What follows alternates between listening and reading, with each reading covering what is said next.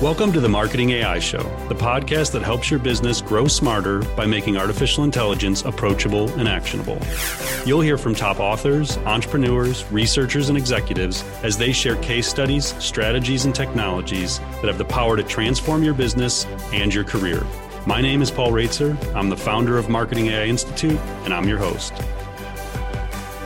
Thanks for joining us. This is episode 3 of the Marketing AI Show. Can AI create content? As a writer, this is one of the burning questions that initially drove me to research and understand artificial intelligence years ago. When I first started asking the question in 2015, the answer was generally no. But so much has changed since that time that impacts journalists, marketers, and the future of business.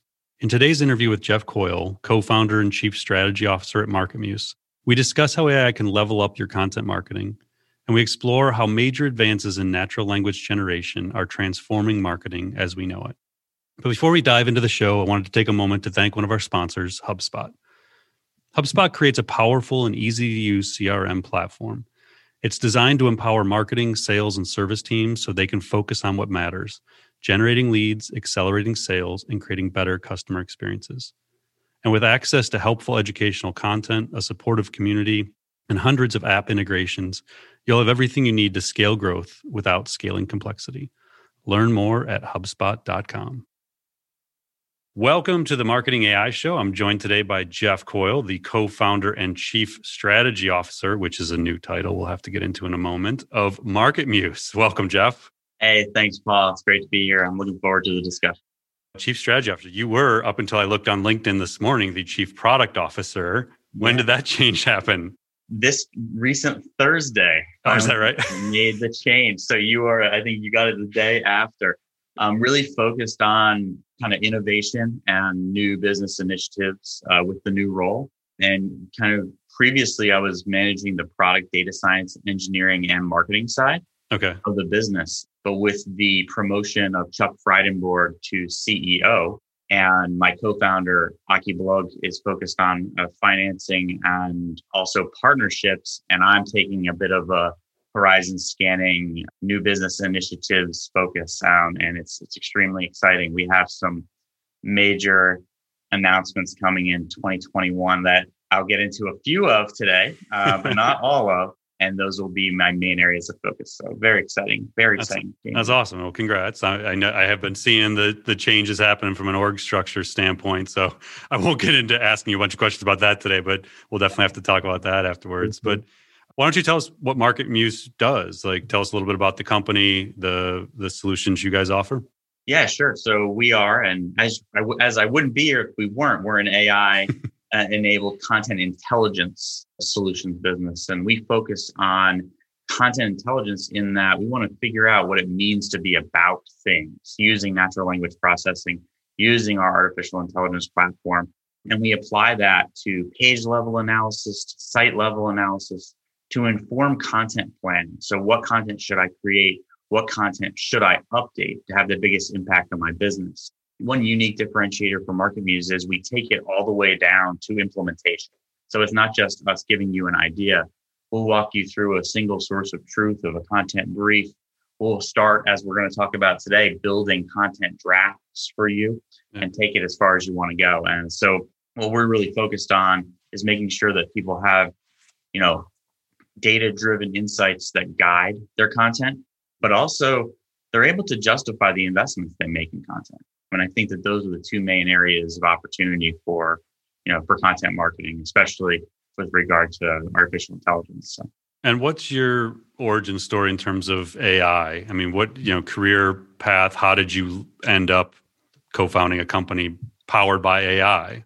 The short version of it, my background's in computer science. The two main areas that I researched when I was in school, this is quite a long time ago, back when, search engine meant internal enterprise search engine, but it was enterprise search as well as usability theory. So I've always worked in the search engine space, whether it be building ad servers and search engine products for lead gen, or in search engine optimization and content strategy. And after going through an acquisition of the business in which I originally worked from 2007, I worked for quite a bit of time with a team that had a very large content organization, wonderful, excellent editorial team and group of writers. And throughout that experience, really learned every possible workflow for trying to use data to inform those content decisions. And late in that run at that company, at that publisher, I had all these documented painful processes,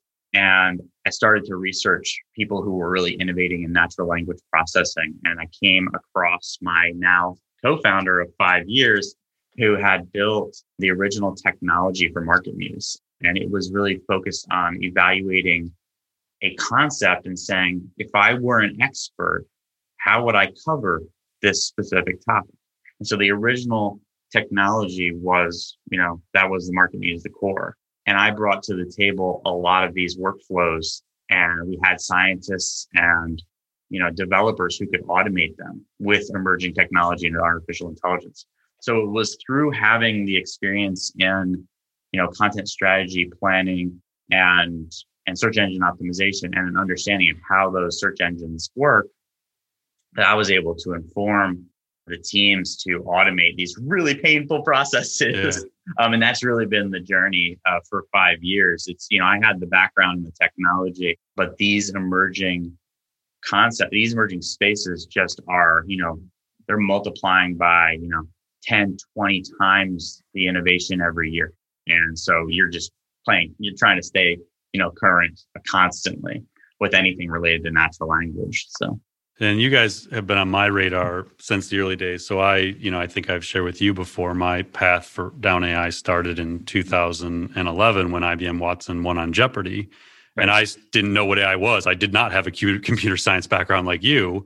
I was a journalist. That was my training, was in journalism school.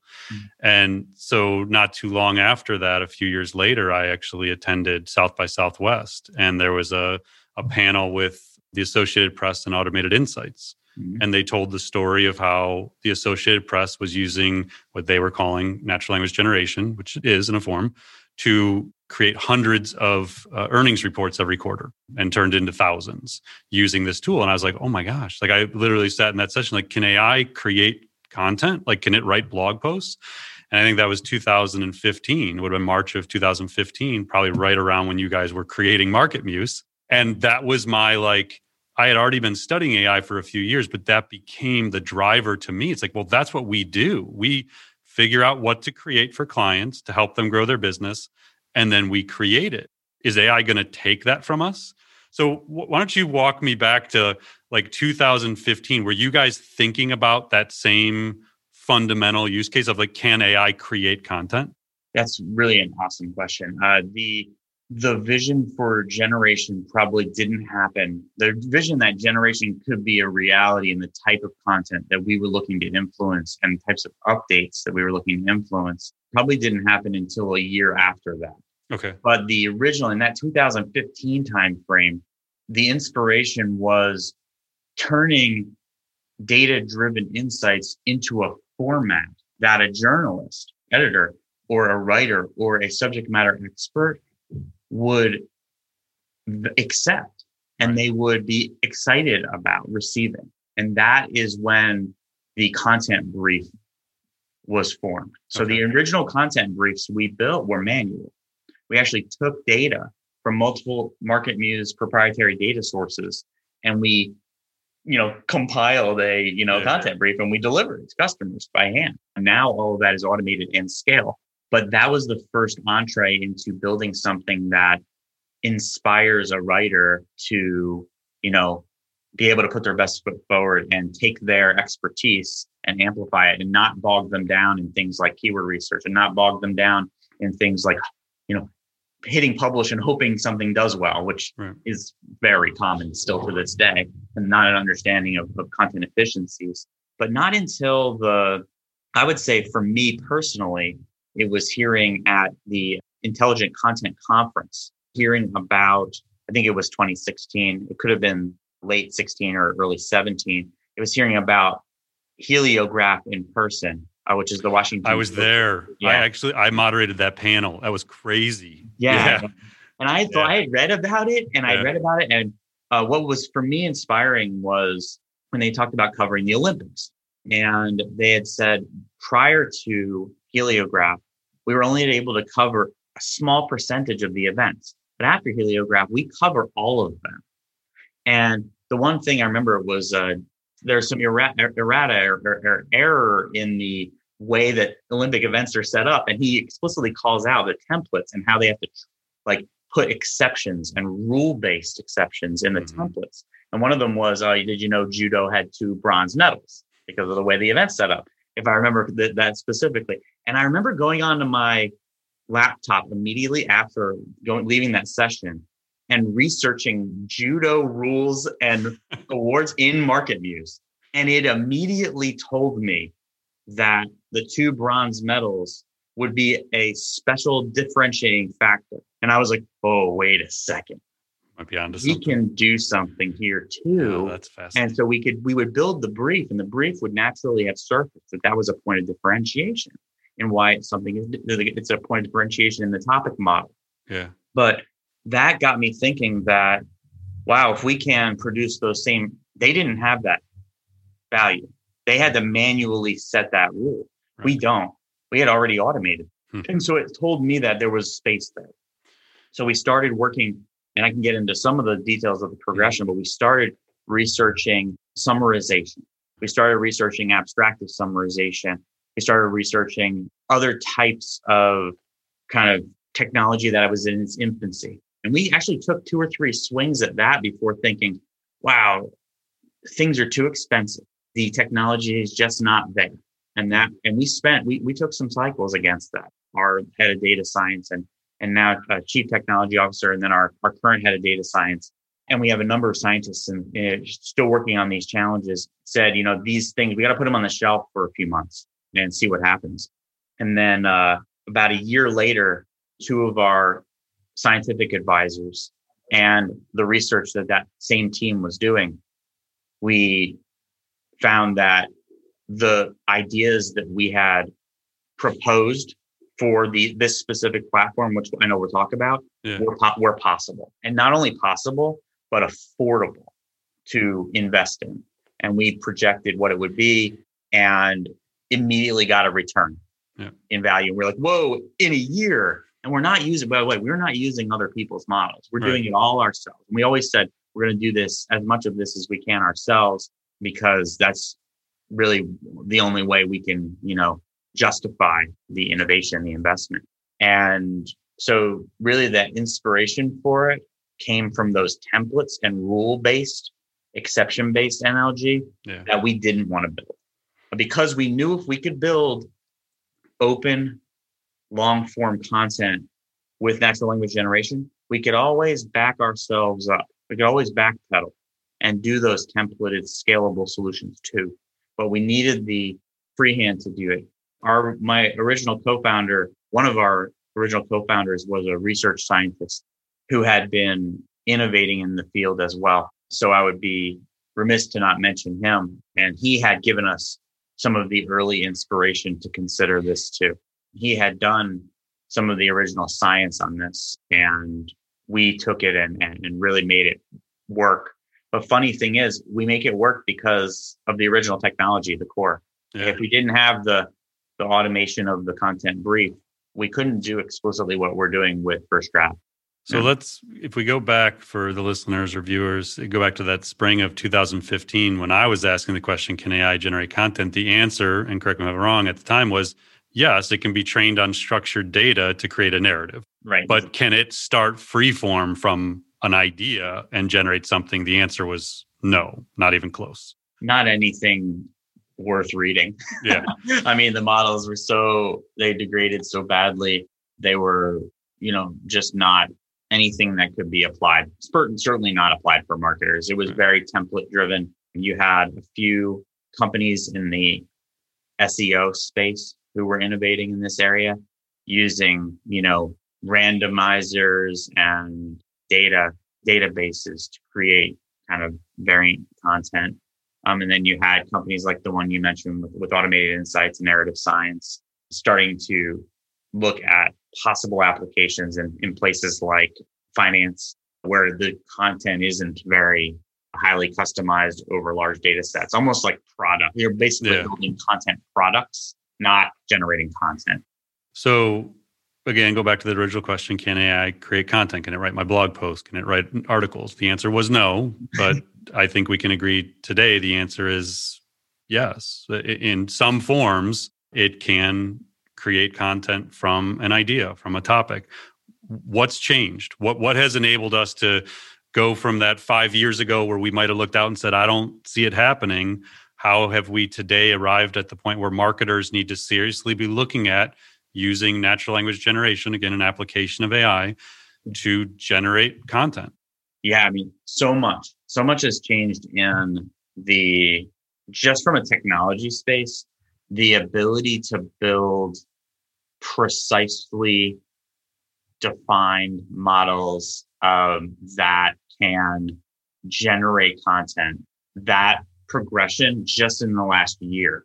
So there was probably 2 or 3 years where good was possible, and now great is possible. And there's a couple different ways that we can make it even more. What do you define as great? Is it that if I read it, I won't know a machine wrote it? Is that great? Well, there's two. That's a great question. I think there's 2 schools of thought on that. What my inspiration is as a co-founder of MarketMuse is ridding the world of low quality content, right?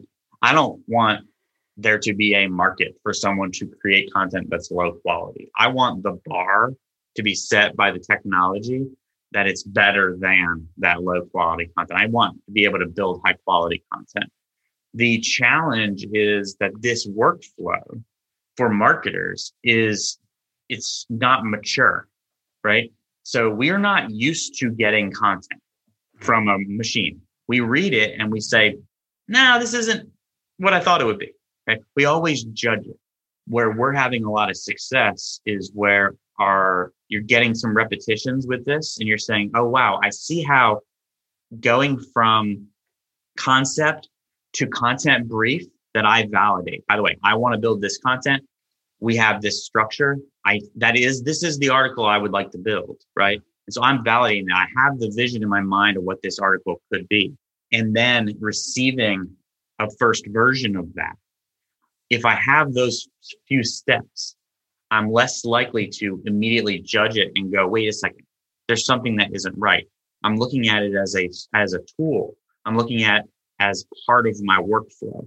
So the actual immediate to publishing of this article may never get there for me, in the short run, because I'm a marketer and I need to put my own finishing touches on it. I need to improve the production value. But what I see it as is as yet another solution that accelerates my ability to achieve my goals. So just like Washington Post went from 10% of the Olympic events to publishing 100% of the Olympic events. Well, if it were just up to me or you, Paul, and you want to write an article about NLG this month, you might only be able to knock out one really good one, right? But you should probably write about 20. If you use MarketMuse, it's going to tell you the other topics you should be covering, right? To be able to build that cluster of content. Well, it may be the situation where you can focus on the one as a creation effort, but act as an editor on those other 20 and knock out that entire cluster this month. And so that's the type of workflow that I think is possible today. Well, I don't think it, I know it because I have customers that is happening for. But the going straight to publish, I think for marketers is going to be a maturity challenge throughout.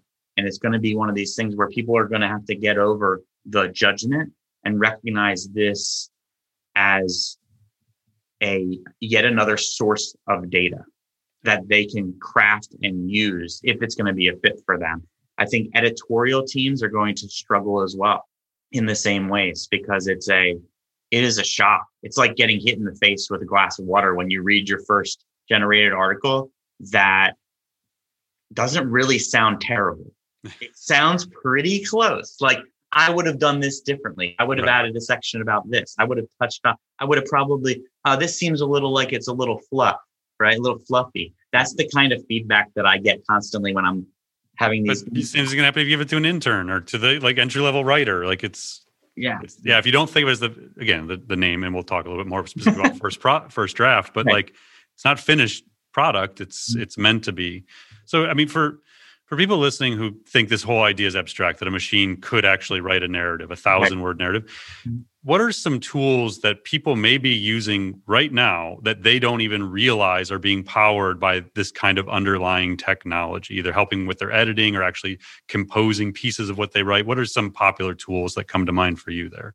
Oh gosh, there's so many but Google Smart Composer is a great example. Everyone is probably using. Everyone in your Gmail, or if you use it as your Google admin, it's part of that experience. It's finishing sentences. Your Grammarly. There's computer vision solutions like Microsoft Azure's computer vision. There's summarizers in browser extensions like SNAI. Hemingway is another popular one for grammar checking. But there's also things you're reading.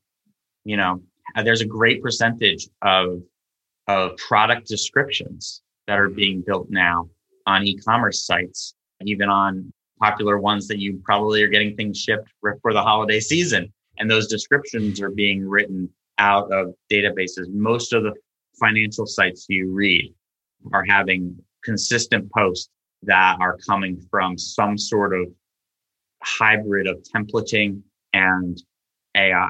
So you're reading articles and not realizing it, or you're reading it and going, oh gosh, well, this is useful information. I can kind of tell it's not, written beautifully by an artist, right? But all of those things are active, and it's only becoming more prominent in your day-to-day work. The question I always ask is like, how many software solutions are you interacting with each day? How many of them are processing text or processing some information? Right now, it's almost all of them. Yeah. Almost all technology that you commonly interact with is analyzing data with natural language generation or natural language processing. Yeah. And now what we're seeing is there's more use cases popping up. In our case, we want you to be able to put your best foot forward. We want you to never write content that isn't as good as or better than your competitors every time. And this is yet another way we can allow you to publish everything to tell the story about your business or your blog or otherwise. And I think that's a really special use case. You look at like a narrative science or an automated insights in there, it was, hey, let's get your data out of databases and onto the web and tell a narrative with it. And a very different goal. And I think that we will backpedal into that use case as kind of a hybrid of editorial text in addition to what we're doing. And we already know we can do it. We just took a different approach to the market because we think this is the market breaker for natural language processing. It's being able to write content and tune it to write like Paul. And that's what we can do. So I took your State of Natural Language Generation course that you created for our AI Academy for Marketers, and thank you. It's fantastic. In that course, you talked a number of times about an innovation called Grover, and you talked about how important, like a milestone that was in what Grover enabled. Can you explain to us, like, what is Grover and how did maybe that play into the thing people may have heard more about, which is GPT-3. So maybe like we'll get into how you guys are applying similar tech, but the couple of things in the last even 19, or I guess since early 2019, that you identified as some really important advances. And when you did that course, GPT-3 hadn't happened yet. It was actually recorded GPT-2. It was just about to happen. Yeah. Yeah. So why don't you just explain to us just a couple of those advancements, and then I want to talk a little bit about what you guys are doing and where this may lead us as an industry. Yeah, sure. So Grover is cool. If you look for it, it'll be under Rowan Zeller's site. He was one of the innovators. The goal was effectively, we have a major societal problem in fake news. Yeah. Have you heard that? And there's also the potential for it, right? And propaganda. So fake news doesn't necessarily mean one side of the political spectrum. Not the politically driven. No, we're talking about actual propaganda of like things that are created out of nothing that never happened and aren't real information. Yeah, this is not politically driven. This is literally, I'm telling somebody's writing machine written content that has no basis in any data, has no training of any kind. It's just, mimicking the style of a document books. Right. So it has nothing to do with politics. You know me. I have nothing to do with politics. No, I got you. And so the cool innovation there was you could actually tune a model that mimicked a writing style, right? And so they had created and they had a few, tools that you could test it out and like start writing a paragraph or give it a topic, and it would just shoot out a random, blob of text. And This was interesting because the goal of that team was to develop a strategy to respond to attacks or instances where that type of thing might permeate in society. And think if you're a brand, people can create fake things about your company or your leaders or whatever it may be. Mm-hmm. So this is very relevant. The idea that someone could, in theory, create completely fake stuff about you and do it at an infinite scale almost. Like just create as much as I want about this brand and the ability to identify that and be able to react. Like this is critical stuff that most brands don't even know is possible. Aren't even watching. Not only that is other people are summarizing text. Even Google in some of their more recent implementations are reading text and trying to DeepMind, for example, is able to, if you look at scoring models in that specific component of what they're doing, you're looking at snippets and you're trying to identify the things that signal that this page is extraordinary. And then you're seeing answers appear in search results, and you're seeing right answers, but you're also seeing wrong answers. The new joke is the SERP derp. It's where you actually write in the question and the answer is so wildly wrong, right? And it's because, there's a lot of content out there that is being digested differently than one would intend. So there's like two stages of this, and Grover was just a cool example like that this can happen. It's much more like the implementation of the tool was to show it and like wow people. It's, much more of an exciting kind of observation that it was possible. And basically putting yourself in the situation where the system for building content is possible. And then, what is the ideal model though? It's that you can generate text that actually is trained for writing style. It meets the specifications that you want, and it retains its coherency throughout the document. And that wasn't what that was focused on. It was really focused on identifying whether something was machine driven or not. And now with the innovations that we'll discuss, we've gotten closer to part 2. So you can actually identify still whether something was or whether something wasn't less and less over time. And then we could spend an entire episode just talking about GPT-3 and compare it, but give a kind of a 30-second overview, like what is GPT-3 and why might it matter to our audience? There's so much that you can read online that I will, we'll put it in the show notes too. We can put some of the resources in there. Yeah, get some details. Well, the way to really think about it is that there are it's at massive scale. It's a general purpose language model. It's kind of like the Play-Doh. It's unformed for a specific use case. Okay. But for marketers, it lacks structure and provides pretty shallow topical coverage with its standard output of something that you can train. It's really not thinking about your workflows yet. It's a source. It's a general purpose thing, but it is magnificent. I mean, the scale is almost difficult to think about. And that's really what to think about from a content creation. It has infinite use cases that people right now are just figuring out. Chatbots, customer service, creation of original pieces. Yeah, exactly.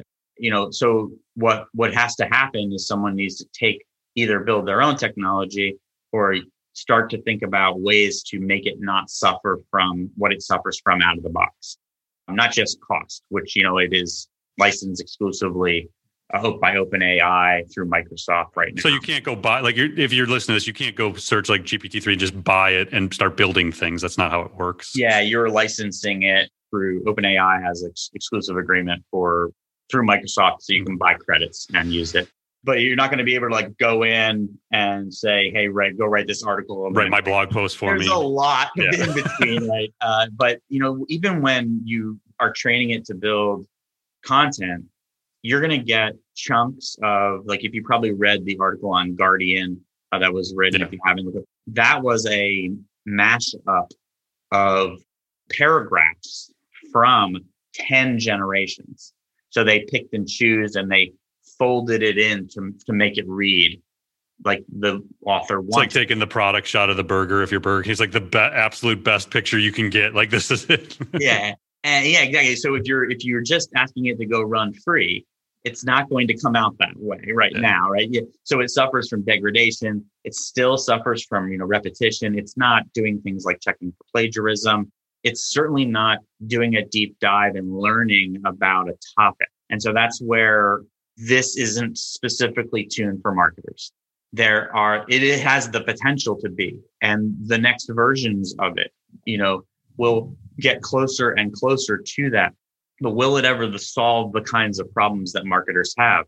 For specific use cases, just keep an eye on the solutions being built with the models, with the technology. I saw one that was writing, very, very short form product descriptions, 2-sentence product descriptions that looked pretty deadly. That was very sexy, but I haven't seen anything to compare with what we've been building. Yeah. So tell us about First Draft. What is that? What is what you guys have been building, and how is it maybe a little different than? So for sure. So, not to get too much into the exhaustive technology of it, but we take the model of our goal is to, obviously we don't want the poor quality content to exist. We're also looking to give people objective ways of measuring the quality and comprehensiveness of content. That's always been the model. That's our technology. We can actually read an article and tell you how comprehensive it is on a particular topic. We can tell you whether it was written by an expert. So we wanted to use that innovation and that technological advancement that we had, and also our content briefs, which basically are the outline and tell the story for a single source of truth for a writer. So we wanted to take all of those things to be able to build content and build that, those specific drafts. And so what we do, in a high level is we're able to build a model that is the model of the world that's the wisest on the topic you care about. Yeah. Okay. It is the brilliant. It knows everything about this thing. How do you get bees out of your garage? I mean, it can be something really specific, or it can be something like AI. And then we want to train it against that, the details that you care about, the personalized stuff. So how you wrote all your other articles about this, how you write generally, how all of your authors write as a collective hive. It can be done on any level, and we're able to generate the content that hits all those specifications and would be qualified against the content brief. And the way that we've done that, it, does some of the unique aspects are that it has memory modeling. I can't get into all the details, but it has memory modeling so that it stays in the moment, right? It doesn't lose track of what it's AI writing. forgets. It doesn't have memory per se like the humans do. It doesn't. Yeah, And so we understand context. We understand intent. We understand what it means to be an expert. We understand comprehensiveness. We don't lose our place in line as we're going. We're not repeating. And so we've built this technology to write the article that you ordered.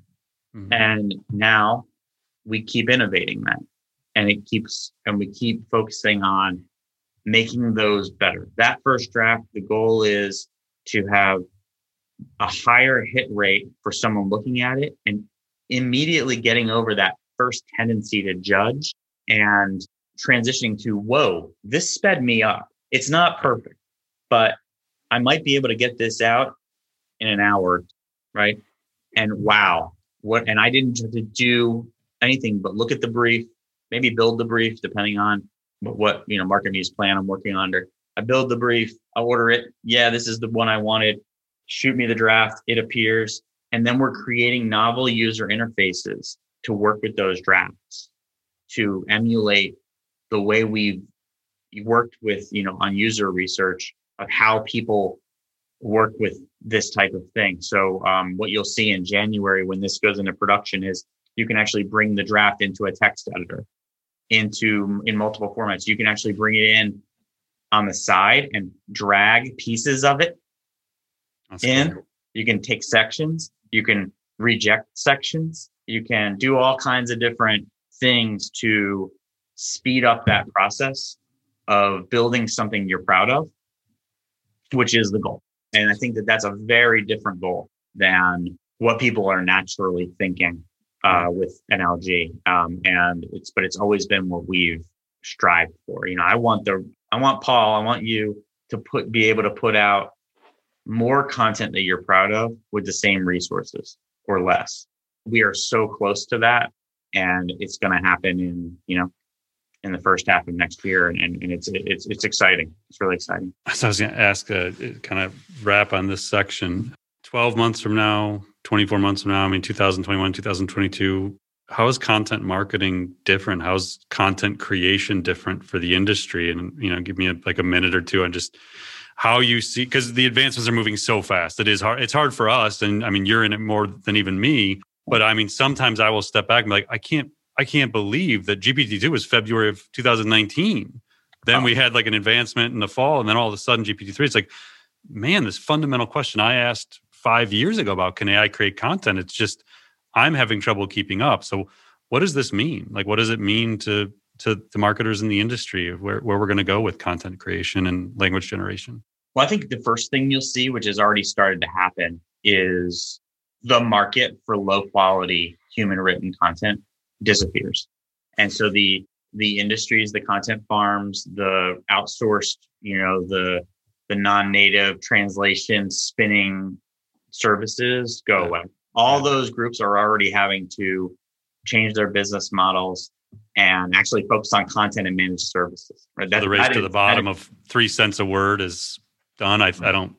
Yeah. You don't have any complaints from me. It's gone. It is gone. It will be gone in 12 months because it's not effective. First of all, the other hybrid to that concept is those same resources will have technology that lets them write at a higher level. But the outcome is the bar for content quality goes up. That is the first prediction of the first Jeff prediction. I like it. Yeah. The second one is a little bit controversial. Okay. That I'll say is the various search engines and directories that exist are really going to have to change the way they think about what they do. And the controversial part of it is that a lot of consolidation is happening already. And it's one entity doesn't own one site. Yeah. One entity owns 50 sites, owns 100 sites, owns many brands.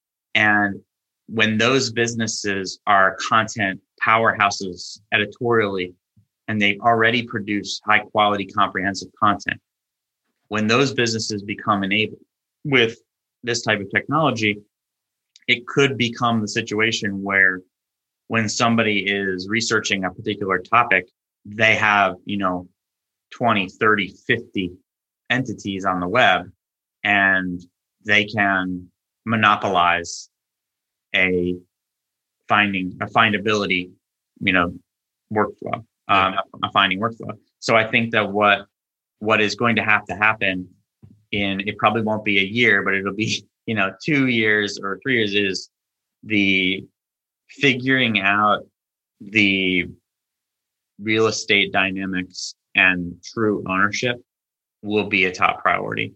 And it's already starting to happen. I watch the search results aggressively at scale, and it's no longer about who's winning and who's losing. That is not what people should be watching right now. What people should be watching right now is acquisitions and ownership amongst entities as well as partnerships. That's where the story is going to be in 2 years. It's how, no matter what you do, if you're looking for an X, your money goes to Y entity. Interesting. And that's a problem. Yeah. It's controversial. That's a whole other episode. That's something that natural language generation brings front and center. Yeah. And I think it's something that should be already being dealt with. But first, natural generation brings that to the top of the priority list for the biggest businesses in the world right now. All right, well, we're going to wrap up this episode like we always do with our rapid fire questions for Jeff. But first, I want to tell you about another one of our sponsors, Rasa.io.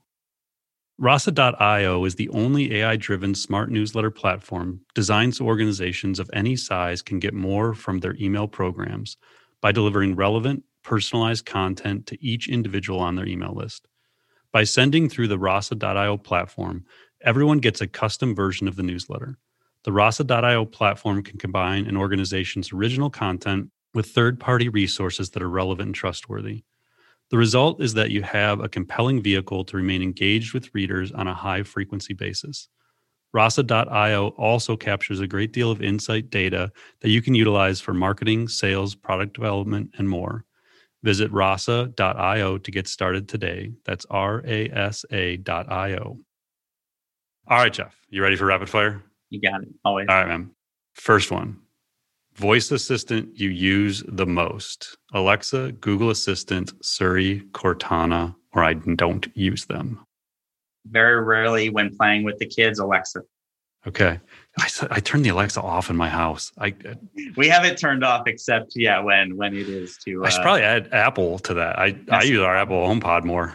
Oh, well, I guess technically that's Siri. So, all right. More valuable in 10 years. Now, I don't know if you have bias because you have one, but computer science degree or liberal arts degree? Oh, a computer science degree. Okay. All day. Ironically, we've asked that question of some expert and Spexter Spotlight. It's 50-50. Oh, yeah. And Mark Cuban is on record numerous times saying he thinks liberal arts degree in 10 years is more valuable. I think that computer science degrees enable you to think abstractly. I think that the market is for kids. Yeah. It's so ubiquitous that they can control computers and phones and devices, but they're not thinking about computer science. And when they get the ones that are really enabled and then they actually learn computer science, they're superpower. They're machines. Yeah. Machines. Yeah. I'm probably with you in that camp. All right. Net effect over the next decade. More jobs eliminated by AI, more jobs created by AI, or it's not really going to have a meaningful impact on our economy. Oh, created. Not just in marketing, big picture. Created. Absolutely. Yeah. Created all day. What does an AI agent win first, or at least share with a human? Nobel Peace Prize, Oscar, Pulitzer, or it's not going to win anything? Oh. So it's going to be a writer. It's going to share it with a writer. It's going to be in acting. It's going to be... That's brutal. I would say because there's so many Oscars in obscure fields, I think it will be an Oscar-like item for something like voiceover excellence. Yeah. Or something like that. I can see that. Yeah, some random. I'm going to go to one of the technical Oscars that they show the day before. That'll be. I saw a great article the other day making a very strong argument that DeepMind AlphaFold could be the first Nobel Peace Prize that is partially given to a machine. That's one. And it made a ton of sense. The way they position it is I think I might not be able to ask that question again in a few months. Right. I'll give it a technical Emmy or Oscar. I'll put that one on the record. All right. So then the last one, favorite AI marketing tech that you use that isn't MarketMuse? Do you guys have a go-to tool that you're using, like a Grammarly or something like that is a huge part of what you're doing? I've got a number of them, but I would say if I have to say one, it's just so hard. I have a pile of them. I'll rattle off a few. Okay. I'll just limit it to one. Kudu is one where I really, really think. Spell that out. MADKUDU. MADKUDU. Yeah. Okay. I got to check that out. I feel really strongly that the premium versions of the model training that they're doing is onto something very special for predictive lead scoring. Interesting. You have talked to me about them before. I think a couple of years ago. Yeah, I use them. They are embedded in our workflows. I'm an advocate of theirs. But yes, I think that it's still a work in progress. But already what we've been able to do with them is been just innovative. But I think what we're going to start seeing is product-led growth enabled predictive lead scoring capabilities for self-service workflows, for opportunity identification, that I think they may be the first mover there. And I think that that's the most exciting field, because if someone cracks that nut, they're an insta unicorn. Oh yeah. It's awesome. I appreciate that. All right. Well, we could talk. We have talked for hours about this topic, so we could keep going, but any final thoughts for, our audience in terms of how they can better understand and apply AI? Like, just where do they start, or any final tips you've got? Yeah, I would say it's the end of the year. Take stock of your existing content inventory. Understand how much content you created or how many content items you updated and the outcomes that those motions delivered. And if you're not happy with those percentages, it could be that your research process is bogged down by dated practices. It could be that your prioritization, like what you create, is, being done by the highest paid person in the room, or brainstorming, or, some other data point that isn't legitimate. It could also be that you haven't adopted a source of truth for your writers, and you're thinking you're getting one thing and they're writing something else. And think through that content efficiency. No matter which area of that workflow you think is inefficient, you can fix it. And you can fix it in weeks, not months. You can put yourself in a situation where you don't make any more bad decisions on content. And this is the time when I always ask teams to look at the mirror and say, how much did we create? What did it produce? Am I happy with that? And what we talk about at MarketMuse is making that a reality. But it's also, for Marketing AI Institute, there's a solution that has that for email. There's a solution that has that reality for lead scoring or your BDR program, or for, so whatever. I think this is really a good time to just take stock in all your marketing channels and determine which ones are not as efficient as you want them to be. Yeah, that's a great takeaway. All right. How do people find you? What's the best way to get in touch with you? A LinkedIn guy, a Twitter guy, an email guy? I am a Twitter, email, LinkedIn guy. So Twitter, Jeffrey_Coyle, Jeff@marketmuse.com. I'm on LinkedIn all the time. Any of those three places. And then, come to MarketMuse, sign up. If you heard about it here, shoot me a note at Jeff@marketmuse.com. And I'll make sure that, everything is as described. All right, Jeff. Well, as always, great to catch up. I'm always inspired by our conversations and hopeful for the future of our industry. So we'll have to do it again once First Draft is really humming in the industry, and come back and take a look at the impact. And when GPT-4, which I'm sure will come out next year, it's going to keep moving. So we'll keep. They're going to put a supercharger on. Knock on wood, it'll be Q1 for First Draft in full production. But if you want some examples, it's out in beta right now. So if anybody wants examples, fire me a note, Jeff@marketmuse.com, and you could have a First Draft in your mailbox in a couple weeks that I personally touch. So give me a buzz if you want to see this in action. It works. Great, man. All right. Well, thanks again. This has been the Marketing AI Show, and we appreciate you joining us today. Thanks for listening to the Marketing AI Show. If you like what you heard, you can subscribe on your favorite podcast app.